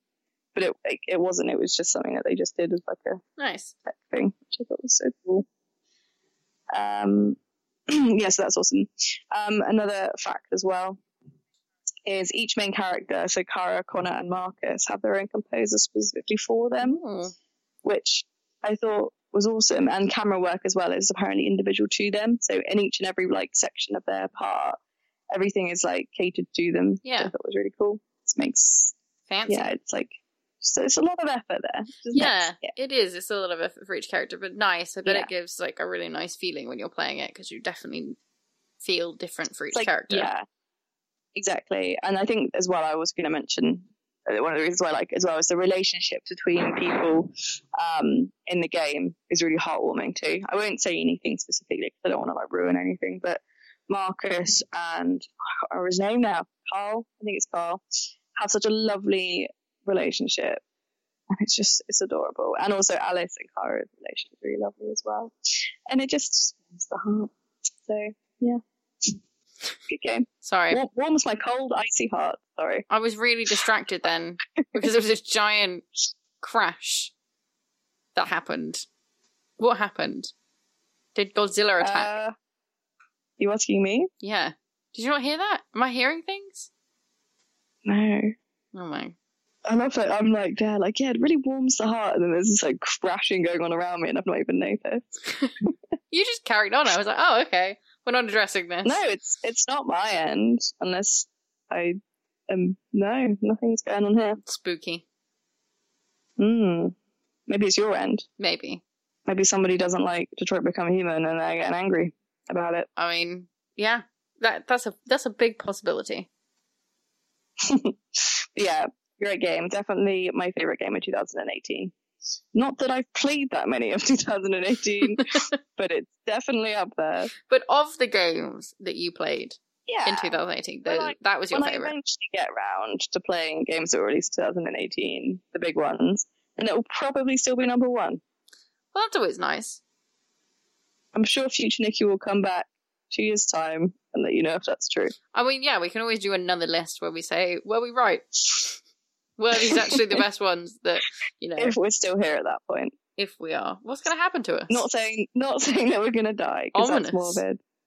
I just meant like doing podcasts, not like alive. I hope that we're alive. Yeah, that would be nice. But who knows, really? It's true. What will the new year bring us? And on that cheery note... We're not ending because we've got backups, unless you don't have any backups. No, I have backups. I just thought it'd be fun if we just ended there and then we never posted anything ever again. The podcast just ended. Oh, that's a good way to go. Yeah. Okay, bye. Bye. No, we've got important things to discuss. Yeah. All right. Let's talk about these things that we had backups and we didn't mention. How many backups do you have? I only have 2 backups. How many do you have? Okay. I've got 3, but I'll probably only mention 2. Oh, well now Okay. I have nothing to say about one of them. I'm just like, that was a good game. Okay, bye. I mean, then say that. What was that one? What's that one that we're not going to talk about? A Way Out. Nice. I've just bought that. That was Have you? Yeah, I've not played it yet. Because I've got it too. Oh, cool. All right then.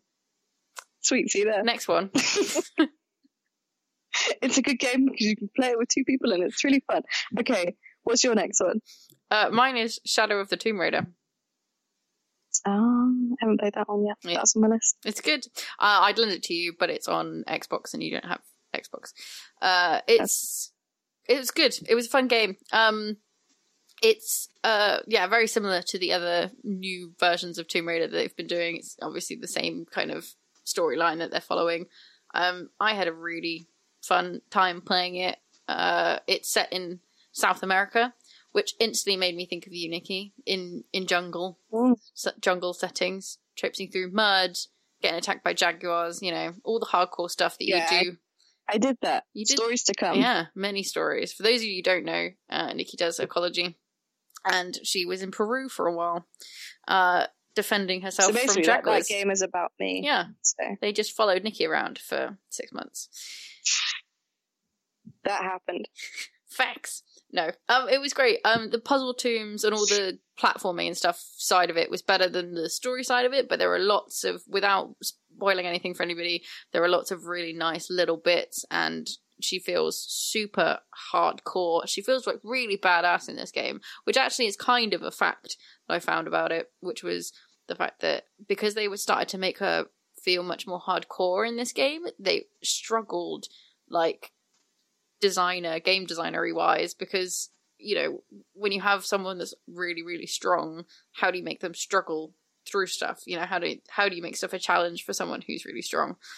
They did, and it's good, and it's quite a difficult. Well, you can't be made of stone. People, even if you're strong, you're still gonna be like fucked by shit. Exactly.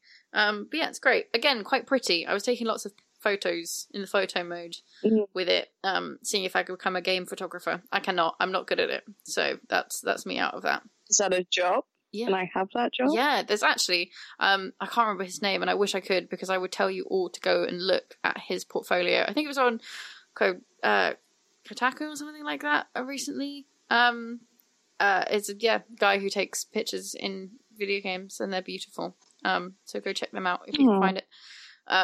But yeah, they were always fun. And actually, weirdly, because we were talking about Grey's Anatomy, I was talking about Grey's Anatomy earlier, another actress who plays Tomb Raider in the recent ones, Camilla Luddington. Yeah. I can't say her last name. She's also in Grey's Anatomy, but she's played Tomb Raider for the past 3 games that they've done of it, and she does a really good job doing all the motion capture and the voice acting and stuff. I really like her. Yeah, she's cool. That's definitely on my list, and I'm glad you said it, because it reminded me that I need to buy it. Because I haven't actually finished the last one either. Oh, you should. But that's because it was on Xbox One, and it was my mum's Xbox One, and I didn't get around to finishing it. Really need to catch up on those Tomb Raider games, but they are awesome. Yeah, they're good fun. They're good revitalized version of them. Like, I know people don't find them as, as gripping as the original ones. But I think you kind of have to see them in their own right as separate games. I always find them really fun, just for their platforming and stuff, and the challenge tombs and things feel a bit more like old Lara, which is great. What was your another backup? My other backup was a game that definitely had a good few plays this year. Good multiplayer aspect, which was Dead by Daylight, which we did play. Yeah, we did. That was a fun one. That was a good one. It was free on PlayStation Plus. I didn't actually pay for it. Yeah, it was just a really good game. And I'm glad it was free, because we got a lot of fun out of it. And I will pick it up probably at some point. But yeah, it was just really fun. I didn't have any facts or anything. I just really enjoyed it. So anyone that hasn't played it, it's kind of like a horror game where someone plays the killer, and then you get 4 survivors, and you run around trying to escape the killer. And obviously someone is playing the killer, like someone online or your friend. And it's really good, especially when you're actually playing with all your friends and you get to murder them. Yeah, it's great. You can fulfill your fantasy if you hate your friends secretly of just murdering them all. Stick them on hooks and find out who's secretly the psychopath in your group who's just really good at killing you. Yeah. A little too much. Or who enjoys killing you the most? Yeah, that's probably another thing. fairer. Who is taking too much joy from your death? But yeah, I thought it was just a really good game. And it obviously got a lot of good, what's the word? Coverage, is that the word? When it was obviously a free game on PlayStation Plus. I feel like it maybe wasn't doing just well before that, but when it came out on that, it got a lot of coverage and everyone was loving it. And I really enjoy it. Yeah. It's just fun if you're just wanting to play games with friends and it's just there. I mean, I didn't play it much by myself, that much. But it's good fun. It's good, non-clean fun. Exactly. Yeah, it was definitely a good one to have at the time. It was around Halloween we got it as well. So it was a good Halloween game to get, for sure. Yeah, it's good. So I don't really have many facts. The only fact that I did find, which isn't even a fact, it just made me laugh, was that when I was researching it, it just made me laugh because it was like the game features well-known killers and survivors like Michael Myers, Laurie from Halloween, Freddy Krueger, Quentin from the Nightmare on Elm Street remake, Leatherface from Texas Chainsaw Massacre, and Bill from Left 4 Dead. Like, oh, what? Bill. I was like, what the fuck is Bill doing in that game? It was just such a random statement. I then found out that Bill is obviously now in the game, I think the mostly for PC versions, as a survivor, but I was just like, the fuck? Bill, what are you doing? Bill, is Bill a murderer? I was going to say. Did I miss a part of Left 4 Dead? Bill turned. Bill had seen too much shit. And I really liked Bill from Left 4 Dead because it was a good game. Yeah. Mostly because I don't know what character it was. I don't know if you ever laughed about this with me, but one of the characters used to say Bill in a great way. He did. It was Coach. Please find the sound bit. It was Coach. Yeah, it was Coach. You're Bill. Oh, Bill. I forgot about Coach. It was great. Please find the sound file because it made my life back in the day. I'll put it in. So when I'm just going to pretend you're playing it now and it's going to be great. Ha, hilarious. Oh, it was great. I loved it. Right, that just made me laugh. That's actually not even a fact. It's just made me laugh because I was like, what the fuck is Bill doing in that game? Yeah. And what's your other backup that you had? My last backup, my last game that I'll mention this evening, and I'll just stop talking, is Orwell, which was a PC game that I picked up. Again, I think it was for free. It was on Steam. I think it's also on other platforms. But it is like a point and click kind of style one. It feels very similar to Papers, Please, if you've played Papers, Please, or you know Papers, Please. And you're essentially, the player assumes the role of a state operative who is monitoring surveillance stuff and trying to find out some people who might be national security threats. It's named after George Orwell, obviously, because of his famous dystopian novel that we all know, 1984, and it kind of follows that feeling of, like, it tries to explore a little bit more of a modern way, I guess, of how we surveillance stuff and how we track people and that kind of thing. It's got quite like a deep story in there, but the actual gameplay is weirdly fun for something where essentially all you're doing is simulating something you could do at work, which is like looking at people's Facebook pages and random things that they do on the internet and taking pieces of information about them and building character profiles. It sounds really boring. It sounds like my job, to be fair. This is my worst nightmare. It sounds really boring, but it was a great game, and it was really interesting. And I think it was released in episodes, but I think I had it all in one. And I think there's a second one as well, which I've not played, but I don't know if it's supposed to be as good. But it was awesome. If you pick it up, it's not very expensive. By this, though. Yeah, honestly, I would play it. It's one of those games, kind of like Stanley Parable and Papers, Please, where they start off silly and fun, and they've got a little bit of a darker meaning to them, and yeah, they're just very interesting little pieces of game. They're more like art game and that kind of thing and stuff. They're trying to say something. Yeah. Power to them. It's cool. This does make me think about a lot of the games that you've mentioned as well, games that are on Steam, that I really need to get my PC sorted out and actually play games on a computer, because there is a lot of good shit out there. Yeah, PC's great. It's got loads of stuff. Yeah, I need to get on that. So, and your last one? I don't even know why I did this to myself, but I did. And I don't know why. I don't know whether it was me just being bitter. I think it might be me being bitter. because I was like, it's not on my list. It's not really a backup, but it should have been. It should have been in that list. It should have been number 1, but it wasn't. And that's Fallout 76. You said you were never going to mention it in a top 5, and now It's not in a top 5. It's not. It's in the side. It's in the trash. It's like sat there like, I could have been in that list, but I'm not. And I wanted to mention it because, don't get me wrong, like, it's there for a reason. And that reason is there's a good game in there somewhere. Like, in there somewhere there is hiding an amazing Fallout game. And on the surface, it is really good. And I've actually spent a lot of hours on it, and I'm enjoying it. You know, looking around the wasteland, exploring. And like I said, it has the element. It's just like a husk. Yeah. It's like a husk of a game. And we just need Todd Howard to just revive it and just bring it to life. Because, I really wish it could have been in my top 5, because any Fallout game normally is always in my top 5, because I've always loved them since, like, number 1. And I am just sad about that. But as I said, I want it to be in there because I have been enjoying it, and I don't want to be one of those people that just shits on it. Because there is a lot of effort went into it. And in its own way, there's, I've been exploring loads, and it's so similar to a Fallout game, like Fallout 4. It's just there's no real good.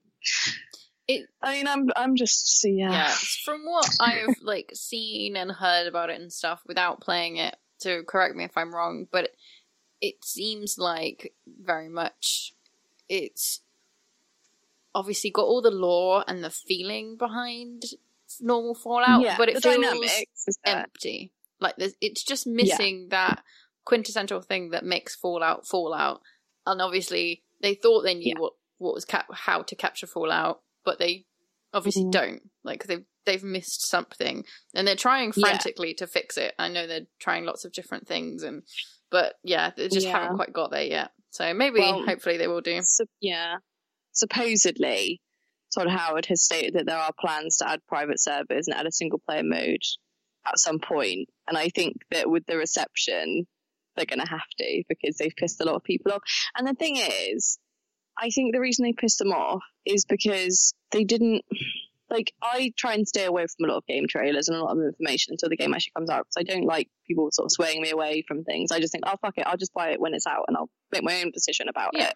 But I just felt like if you looked at the trailer and all the hype back when, it didn't look like a solely online multiplayer game. I just thought it was a Fallout game that had a multiplayer aspect to it, but it's much more a multiplayer online game, like mass online multiplayer. That is kind of what it is within a Fallout game. But the thing is, it doesn't stand alone, and I think that is that's the fall, is the fact that it doesn't stand alone properly as a single game. Like, it does to an extent. I've wandered around, but it's just lonely. Yeah, and I guess the thing with even with multiplayer games, you know you're surrounded by other players, but you can still find enjoyment in most good massive multi-online player games just by yourself. You know what I mean? Why there's no NPCs? There's no reason why they couldn't have NPCs. I don't quite get that. They wouldn't have been able to move much probably, but I don't get other games have done it. Online massive multiplayer games, and they've had NPCs. So it just sometimes, it's good because it gives you that real feel of being in an open wasteland where you are on your own. It delivers that, because in the day you're meant to be I say you're on your own, but you're not, because all these hundreds of other people will come out of the vault at the same time as you. Everyone else is dead, but it's just you guys. Yeah. And so in some ways that does take away from the loneliness, but at the same time it is really fucking lonely, because I don't want to go on mic to talk to some random guy who's wandering around in his pants. Fair. I could be having this really intense moment in the wasteland, in a deserted building, and this guy just walks in and he's just in his pants with the top hat on and some sunglasses. And I'm like, you're ruining my experience, man. Get out of here. Shoo, I tell you. Yeah. I've met some great people that I've not spoken a word to because I don't have mic on and they haven't either. And we've gone on little missions together, and that is nice. There's aspects where I'm just oh, that was fun. And we took selfies together. You use the camera as well, and you take pictures and pose, and that's fun.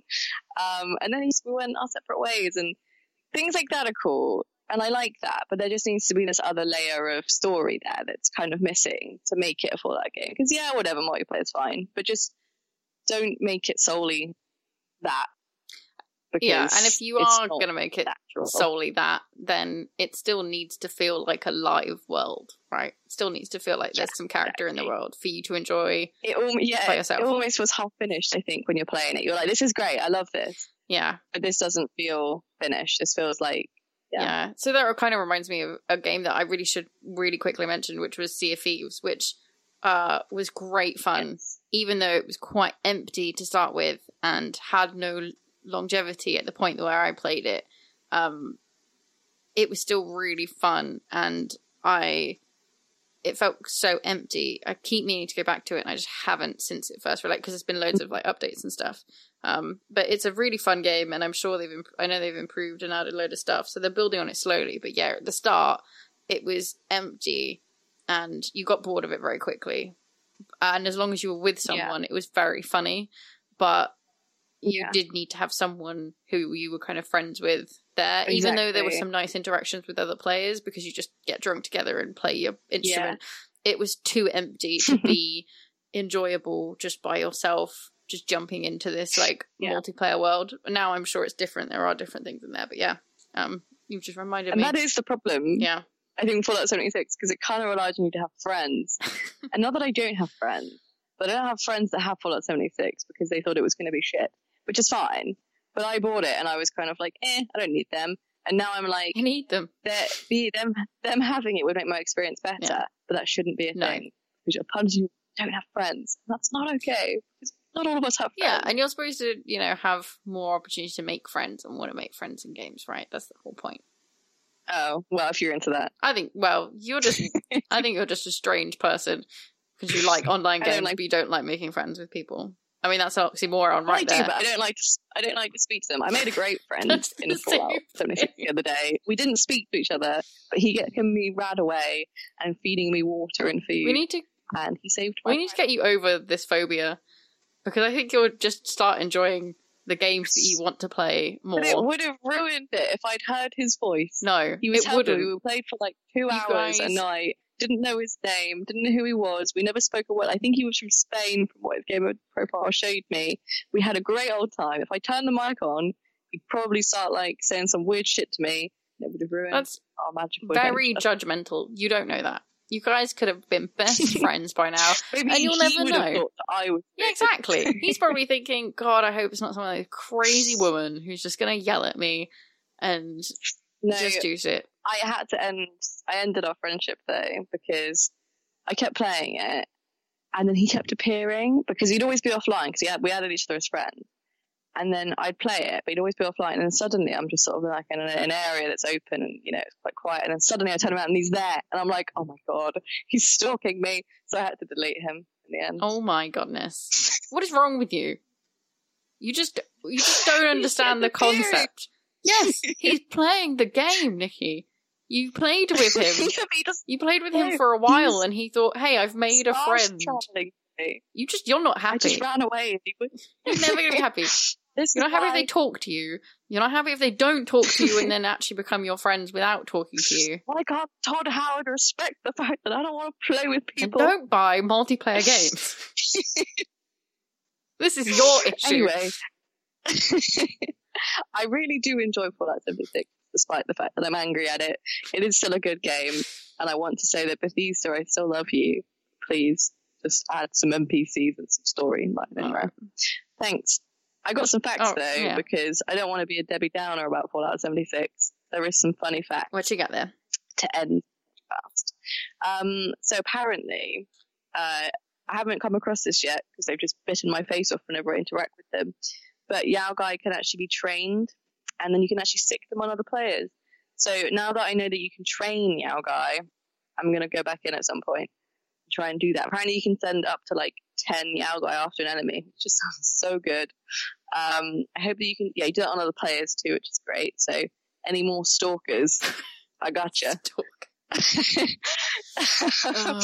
I'll sick my Yao Guai on you. So that's awesome. I thought that was really cool. Also, I didn't know this either, and I'm tempted to test this out, but don't know if it's true. Apparently, excessive radiation will cause a player to mutate, gaining new features or limbs, such as an egghead. Amazing. It's all I've ever wanted in a game. So I'm going to be testing that out. So if you see me in the wasteland with Tenyaga by my side with a massive deformed head, you know it's me. Who it is. But don't approach her or try and make friends because she doesn't want it. She may act like she does. I will kill you. She doesn't want to be your friend. Unless you've got some supplies to give me. Maybe I'll be your friend for a bit. So she might rob you. But yeah, so Fallout 76, good game, which was in my top 8. I've just usurped this whole podcast. It's top 8 now, guys. Weird number. It's in my top 5, but it's not. But you never know, Todd Howard might make it better. Yeah, he might make you stop talking to people in multiplayer games. I just want friends to get it, and then everything will be okay. All right. We'll see what we can do. We'll see what Santa brings us. I know, right? Wonderful, wonderful times. All right then. Well, I guess on our Christmassy note, I'm going to return to drinking Baileys. Yeah, I'm so sorry to just splurge on Fallout 76. That was not what I was planning on doing. It's added like an hour onto this podcast. We were doing so well for time. I'm so sorry. I had a lot to say. Okay, I've been thinking about it a while.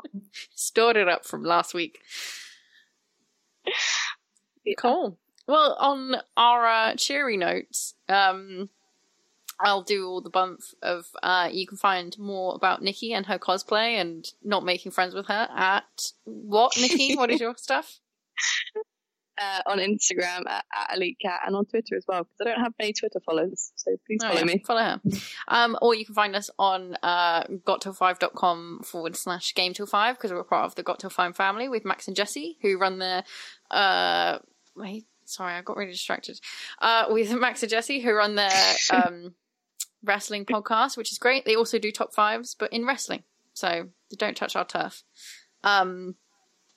Yeah, that's everything. All right then. So I'm gonna go back to doing something, and you're gonna go back to hating everybody. So wonderful. Merry Christmas. Merry Christmas, everyone. Goodbye.